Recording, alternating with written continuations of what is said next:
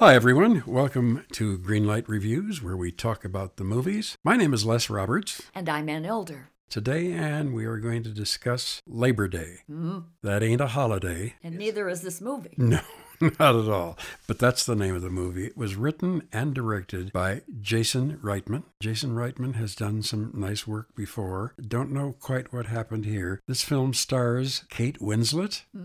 And Josh Brolin. It's all about a very depressed divorcee named Adele. She offers a ride to a hitchhiker whose name is Frank, played by Josh Brolin. She doesn't know at the time that he has been shot.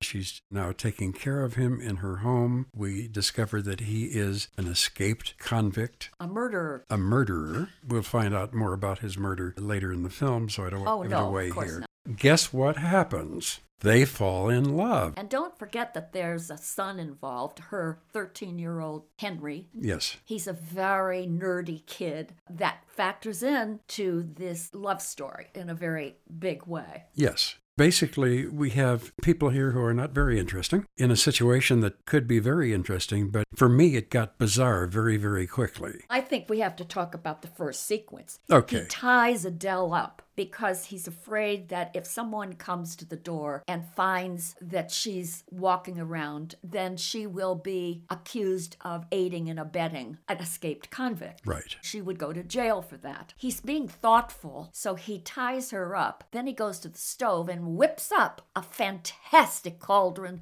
of chili, which he then spoon feeds her. Eventually, he unties her. That's when the love affair begins to flourish. Well, it really begins to flourish when they are making a peach pie together. Yeah, well, the whole family sticks their hands into the dough that Frank has whipped up. I guess you want to say the family that needs together needs each other. I couldn't believe that this movie really did this with a straight face. Now, this movie is based on a novel written by Joyce Maynard, and I want to refresh everybody by saying that Joyce Maynard was a very young girl, 18, when she was plucked from obscurity from the college that she went to become the live-in companion of the great J.D. Salinger. I would have thought she might have learned something about storytelling from J.D. Salinger, but apparently not, because this novel that this screenplay is based on is really fanciful beyond the concept of any kind of reality. It's being hyped as a rom-com, but there's no rom and there's no com. Absolutely. There's nothing to laugh at. Except it's ludicrous. Yes, of course. You have three people who are sticking their hands into a bowl full of peaches and squishing them up. You can laugh at that because it's bizarre, but this is not a comedy in any possible sense. I agree. Frank is this accused murderer. He's been in prison. He finally gets out and so on, and then he's shot, etc.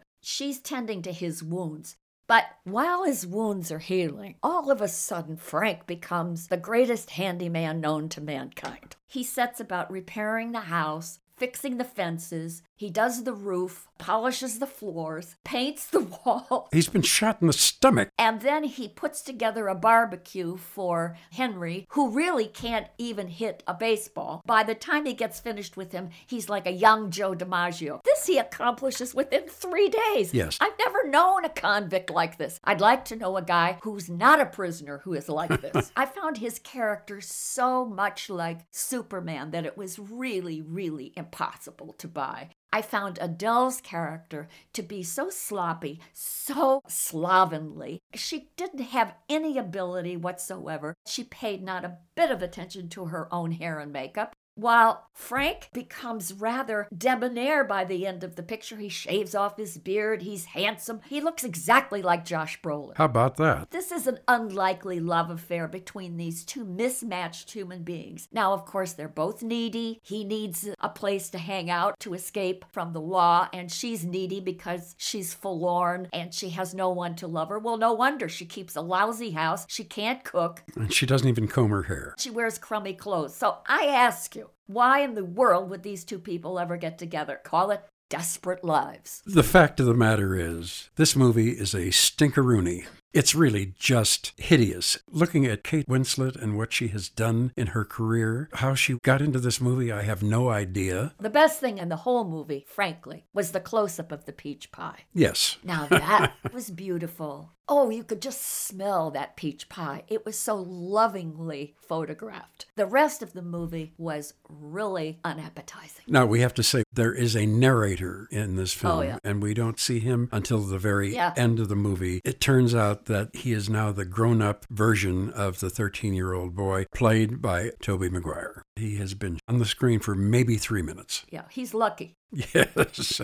He was smart to negotiate that deal. The whole movie was huey, it was gooey, and it was loony. I didn't care for any part of this picture. Red light Labor Day, pass up the movie, but don't pass up that peach pie. Certainly not. Well, I'm obviously giving it a red light. It's leaden. It is so dull. I felt like somebody had tied 30-pound weights to my ankles to just sit there and watch this thing. I couldn't wait to get out of there. I kept thinking to myself, I'm going to review this. I got to sit through this whole thing. By the way, the ending of the film is so absolutely loony, so crazy, so dumb. At that, I did laugh. Yeah. I did laugh at the last moment. Sitting there for more than 2 hours, waiting for one little chuckle? I don't think so. 2 red lights for Labor Day.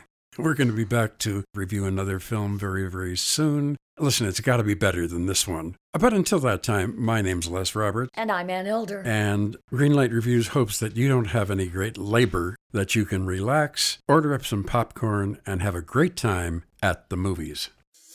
Hi, I'm Christina Yerling Biro, host of the podcast Pop Culture Confidential. Join me as I go way behind the scenes with some of the most influential people in entertainment and media.